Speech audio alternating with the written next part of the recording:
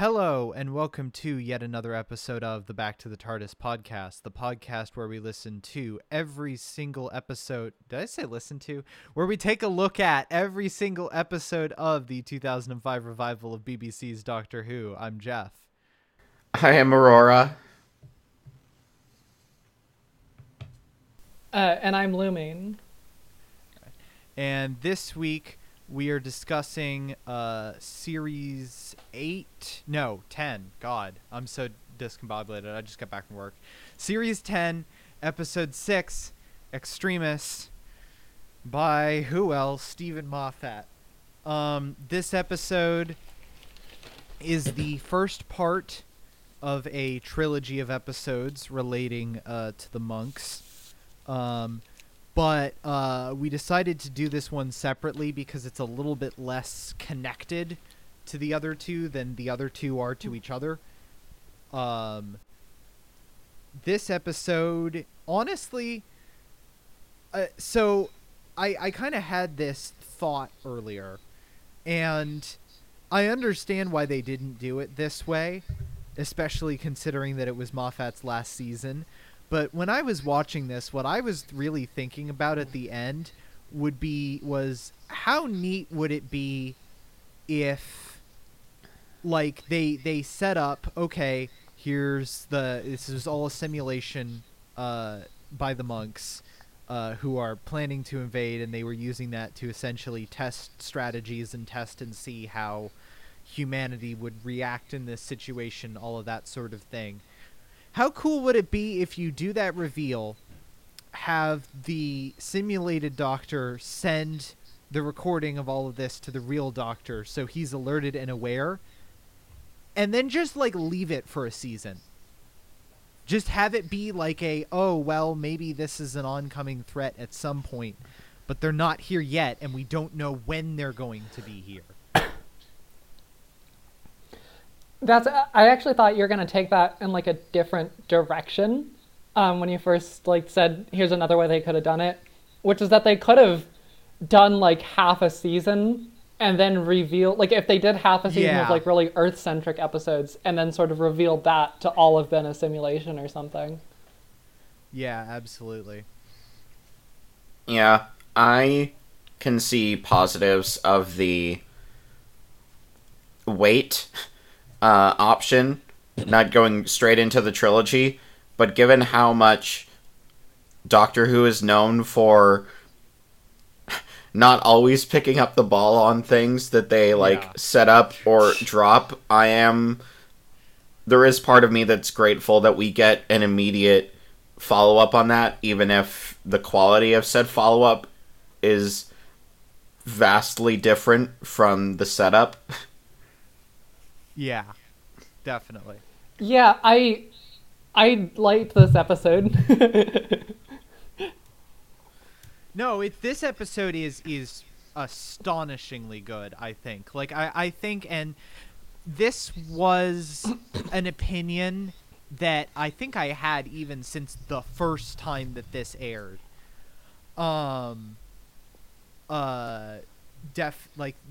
All the way back to 2017, was that no matter what happened with the rest of the Monks trilogy, at the very least this one is really, really strong. And I think that's also because, as I mentioned, like, it could be actually fairly self-contained.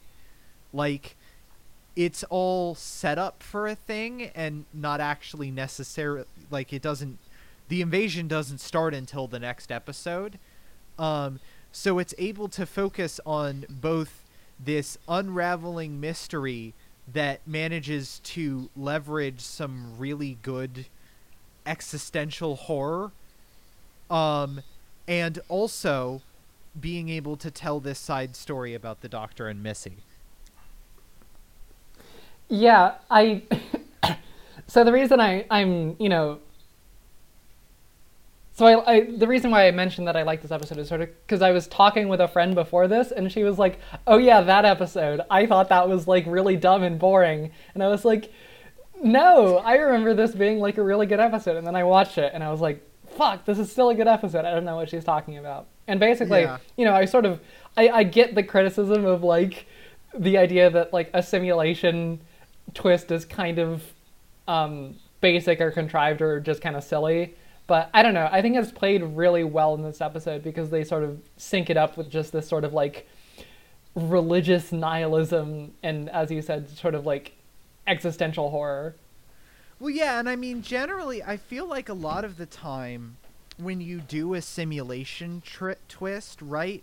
If you think about The Matrix or something like that, the world is a simulation, but the people are real people who are hooked into a simulation.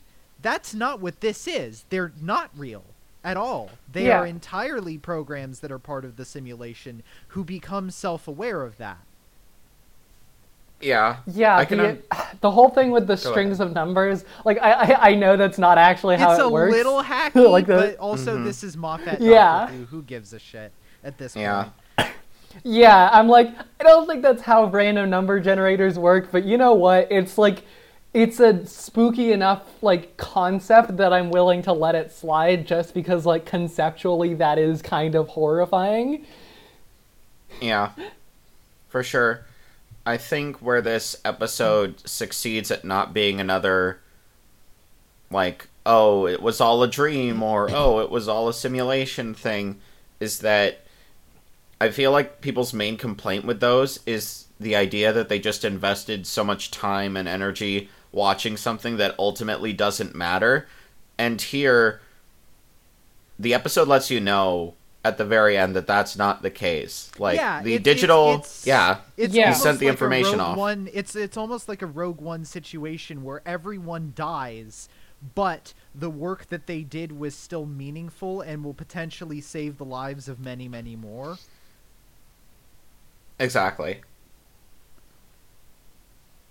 Yeah, and I think it's really the cutbacks and forth between the Doctor and Missy in this main story, I think work together really well thematically because it is that idea of like even when no one is watching and there's no reward, doing Yeah.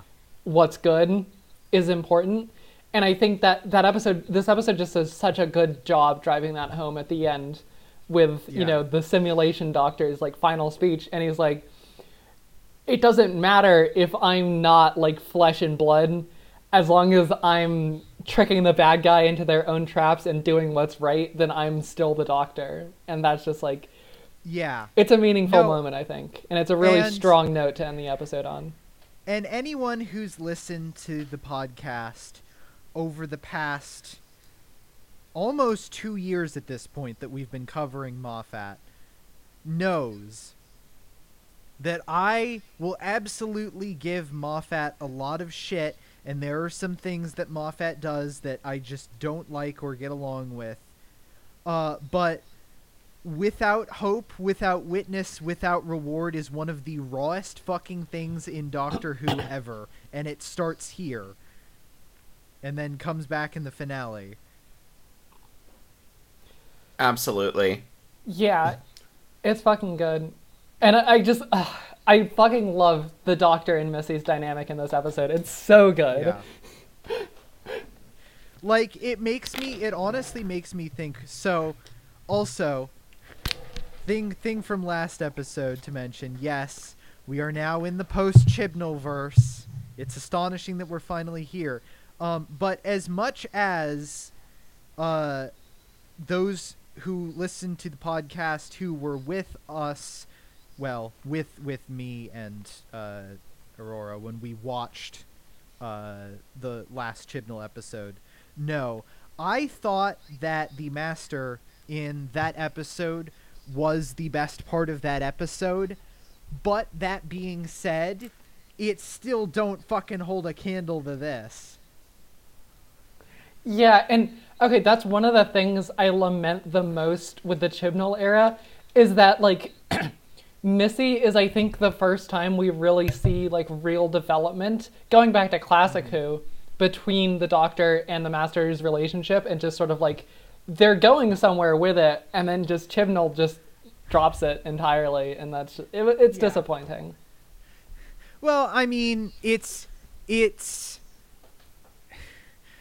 it's not entirely that. It's also it's like the because Missy's arc was finished at the end, and it's Yeah. she dies at the end, and it's kind of disappointing or whatever, but so on and so forth. But then what happens is that we get a new master who, again, especially in this last episode, Dwan does a really good job, but because of how that character is written and how it is a return much more to like kind of Ainley or Sim-esque evil mastermind, he plays that very well, but because of the nature of Missy, it cannot help but feel like a downgrade. Yeah. Yeah. How does he it's come back again? It is, I don't remember this. they just basically don't explain it at all. Okay, Yeah. so it's just like we're meant to assume, okay, he's probably some older version or another universe or Which is, whatever, who again, cares? why the timeless child thing. If the master was the timeless child, it would have made perfect sense for why they can just keep bringing the fucker back even though they've killed him off on screen multiple times. God damn I do it. think something this episode nails well. Not that Missy hasn't been really good up to this point, but I think there's finally this idea of Missy could only ever be 12's master. Shut up, context. Oh, whoa. But I think their dynamic works very well for, especially her coming back now with the kind of character arc 12 has gone through of initially almost sort of being afraid of this new persona and who he's become post Christmas bullshit. I really like it, and I think, sadly, to tie it back into like modern stuff, I do think that Dewan's master is a good fit for the type of doctor I think 13 was trying to be, which is very like weirdly like innocent, which I don't think works for the doctor, but I think like just on paper it's more congruent than like if Missy stuck around for 13, I don't think that would be nearly as entertaining or fit nearly as well. Yeah. But yeah, the Master has some good stuff in this episode, both in the flashbacks, which have some Moffat patented bullshit in them, and in the, I guess, present day simulation / contemporary life. Yeah. And yeah, it's really, it's honestly like it is kind of weird how we went from like the first 5 episodes, like the first half of this season feeling like a soft reset, and then the back half kind of jumping right back into business as usual. But that being said, it does kind of feel, that does mean that it kind of feels like everything equilibrates out a bit now. Like, Nardole gets to do good things in this episode and be interesting because it's finally like, oh, we can finally talk about why he's even here at all. And we get, a fairly arc-heavy episode and one that deals with the Doctor's relationship with the Master and all of that, and yeah. No, it's really, really good, and manages to somehow make, like, it's weird how when you think about it on paper, this is a story about simulated versions of the main cast running around with the Pope and 2 cardinals, and then like briefly walking into the Pentagon, and then going to CERN, where scientists have put a bunch of like bombs under tables because they've discovered that none of this matters, and it manages to make that Like, when I just say that, it sounds really dumb. And I think that's kind of the mark of good Doctor Who, is taking something that sounds really, really dumb and then managing to make compelling television out of that. Yeah, I mean, just that whole sequence is just so good. And like, okay, I really dig just the Catholic horror vibes in this episode. I think they're really good. Just like this whole idea of like religious horror, you know, there are these documents that pre-exist the church, and the sect that translated them killed themselves and burned all the copies. Yeah. It's just very dramatic. And like the Pope himself shows up. I just think that's a great little moment. Yeah. Because it tends to be like politicians and stuff, and I just think this sort of like existential threat, Yeah. it's much better to have like the straight up Pope there. I think that's just really funny. And like thematically fitting far more so than having like a politician. And I just, I absolutely fucking love the scene of Bill with her date, and they're like talking, and she's like, hey, like, just so you know, there's like absolutely nothing wrong with what we're doing, parentheses being dykes. And then the fucking Pope walks through the door. And just the look on her like that girl's face, like, oh my god, I sinned so hard that the Pope appeared in this apartment. Yeah, it sure is. It sure is a thing that happens. But yeah, and again, for a comedic actor, Matt Lucas really manages to sell his last scene in the episode. Good shit. Also, I think is this in the trivia section on the Wikipedia page? Let me see, because I remember people saying that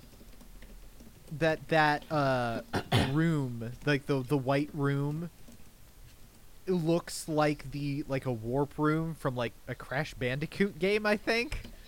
And I haven't played any of those, so I wouldn't know. But apparently that's a thing.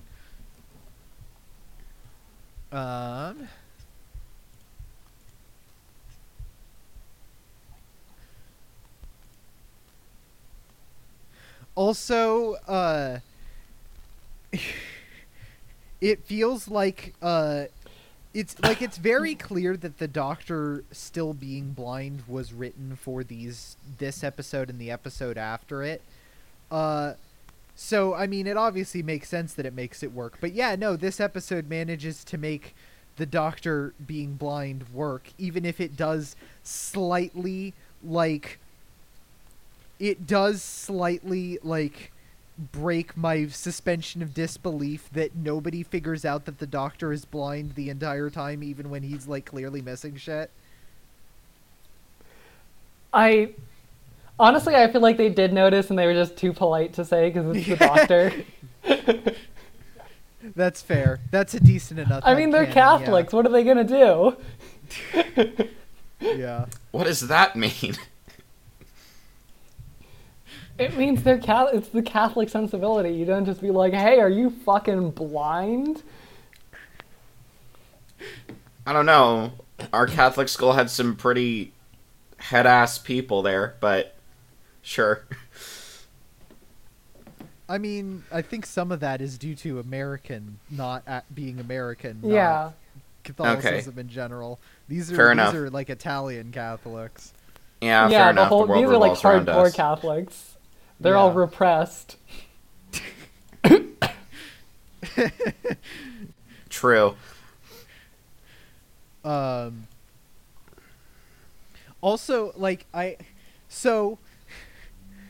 it does kind of devalue the next episode, but I also do think the bit where he momentarily gets his sight back and talks about how, like, yeah, that's probably going to fuck me up in some way that I can't anticipate later, but I need this right now, is good, even if it does kind of raise the question next week of, like, well, why didn't you just do that? I mean, to be fair, okay. I think that's a really funny moment because in the moment it's like really like, ooh, what's gonna like come back up from this later? And then it's just like nothing because he was a simulation. Yeah. But I think it is this particular Dr. Vanity that he doesn't actually think anything bad will happen from that. Even though he says it does, he like clearly doesn't actually believe that. Otherwise, he would not be like trading that for just a few minutes of eyesight. I don't know. It depends. The Doctor does some pretty head ass things. Looks at 10. That's true. I don't know. Yeah, you're right. I guess the Doctor is just kind of like. Well, no. That's kind of what I'm saying. Like he is being a dumbass because he's not actually like fully appreciating the consequences of that action. Like he says it, but it's very flippant. Like, oh yeah, this will probably like fuck me up and yeah. maybe I'll drop dead in 20 Yeah. minutes, but it's worth it for these like few minutes of bad eyesight that doesn't actually work. Yeah. Absolutely. And then he just listened to it on audio in the end, so he didn't actually need Yeah. to. Yeah. But wait, they should have made a bit. Like I understand that they used it as their ultimate like get out of jail card at the end for how he actually like read it. But I think it would be really funny that if you tried to like screen reader it on a laptop, the laptop would just explode. Like even the computer is like, "Oh my god." Even though that would make no fucking sense whatsoever. It's Doctor Who. We don't need to make sense. Yeah. It's fine.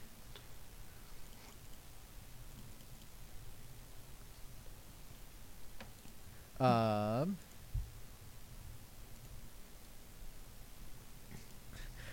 yeah, no, to pivot. Also, I think it's really raw that they actually like bring up at the very end when he leaves with Missy. He's like, "Yeah, look up how many people have like cause of death me on there." Like it feels like a moment That where was they actually so hard. Yeah. Yeah, because it feels like a moment of like, you know, we talk about like the no gun stuff and some of the other things and how that feels kind of wonky, and I think this does an actually decent job of like acknowledging that like, no, people die all the time, he just doesn't directly kill them necessarily. That being said, he still definitely contributes, so It was a rare I'm the Doctor, fuck you. Dun-dun-dun-dun-dun-dun yeah, they moment. don't play it. No, but if this was Matt Smith era, that would be totally what would happen there. It's one of the rare moments that since they've started doing it, that it was But also- enjoyable. Okay, but also Peter Capaldi is better at selling it than Matt Smith ever was. Because Matt Smith, like, he tried a little bit early on, but like especially later on, he just kind of lost any sense of menace whatsoever. Oh, it's his best when it's the Pandorica speech, and every time later it's not as good. But yeah, anyways, it was just funny that I was like, okay, yeah, fuck you. You earned it this time. Yeah, no, they really did. Yeah, I feel, yeah, definitely, because I feel like some of them it's just like, look me up on the internet and you'll see scary things. And I feel like that doesn't have the same impact as, okay, you have the most comprehensive catalog or database on death in the universe. Now look me up as cause of death. Like, that's hard as fuck. Yeah, absolutely. It's raw. Yeah. And then, yeah, just, I mean, we talk about this every time about how just absolutely amazing Michelle Gomez is. But just that bit when, like, because I think one of the things that this arc taps into so well that is one of the reasons why it's just so fantastic in every regard, and immaculate, is because obviously a very clear core trait of the Master is not wanting to die, fearing death, like literally stealing bodies multiple times to try and skirt around it, continuing to exist as like an emaciated corpse because you're out of regenerations but you refuse to die. So her being faced in a situation where she's actually like, oh fuck, there's actually no way out of this. I am completely screwed. Like no cunning plan, no nothing. Like this is actually it. And I think that's one of those places that the Doctor and the Master are just really closely aligned, because he has that exact same thing. Not maybe to the same. It's not emphasized to the same extent, maybe, but he definitely has that just like overriding fear of like the actual end. And I think it makes it. That's part of why he's empathetic here. I think is because he knows like. I don't know. I guess it's just a Time Lord thing, maybe, because I know they're like very particular about their deaths. Yeah. Well, and also, I mean, like, the other thing too is that I feel like they definitely like RTD definitely kind of tried with this, but I feel like what Capaldi and Gomez are able to do, because partly because they have such good chemistry and partially because they're both incredibly good actors, is that they manage to sell this connection that the Doctor and the Master have, which their friendship and youth has basically played out entirely off screen. And they manage to actually like really give you a sense of that in a way that I don't feel like most people to play the role have, except for maybe like the original like John Pertwee, Roger Delgado matchup.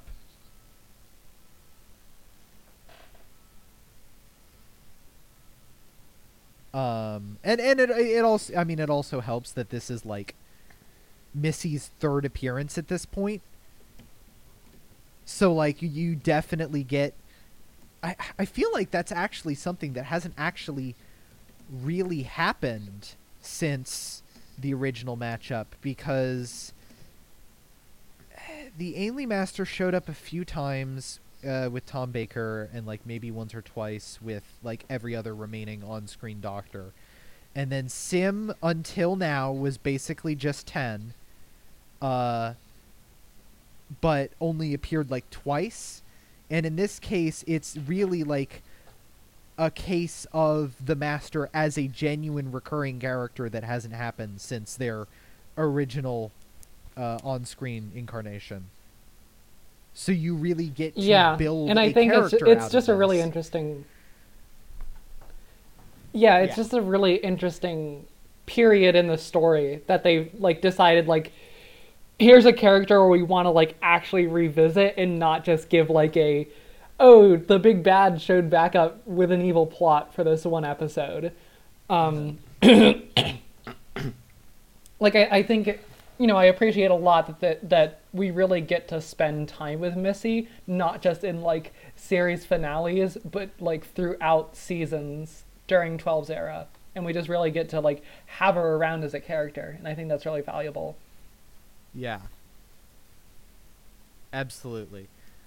And I think, it's really astonishing that this episode manages to have the two, like, a plot. It manages to have, like, both an extremely strong A plot and an extremely strong B plot. I feel like a lot of times that doesn't necessarily happen when they're both, like, big plot things in the way that this is. So, like, really, really good on them. Yeah, that's about it for my thoughts on this one. Yeah, you said it. All right. Moving on to ratings. Yeah, no. At the very least, even if the rest of the Monks trilogy is dog shit, this one was pretty damn good. I'd give that it's got some really great cosmic and existential horror in it. It introduces some ideas that are some of my favorite parts of Series 10, and even if the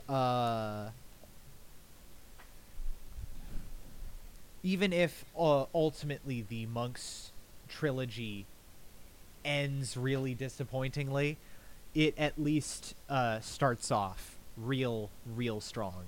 I'd say this is definitely like a solid S tier episode.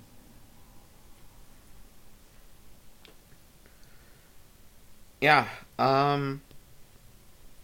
Great mystery, great setup, great flavor of locations and characters with the Pope and the scientist and the stupid gimmicky line of code.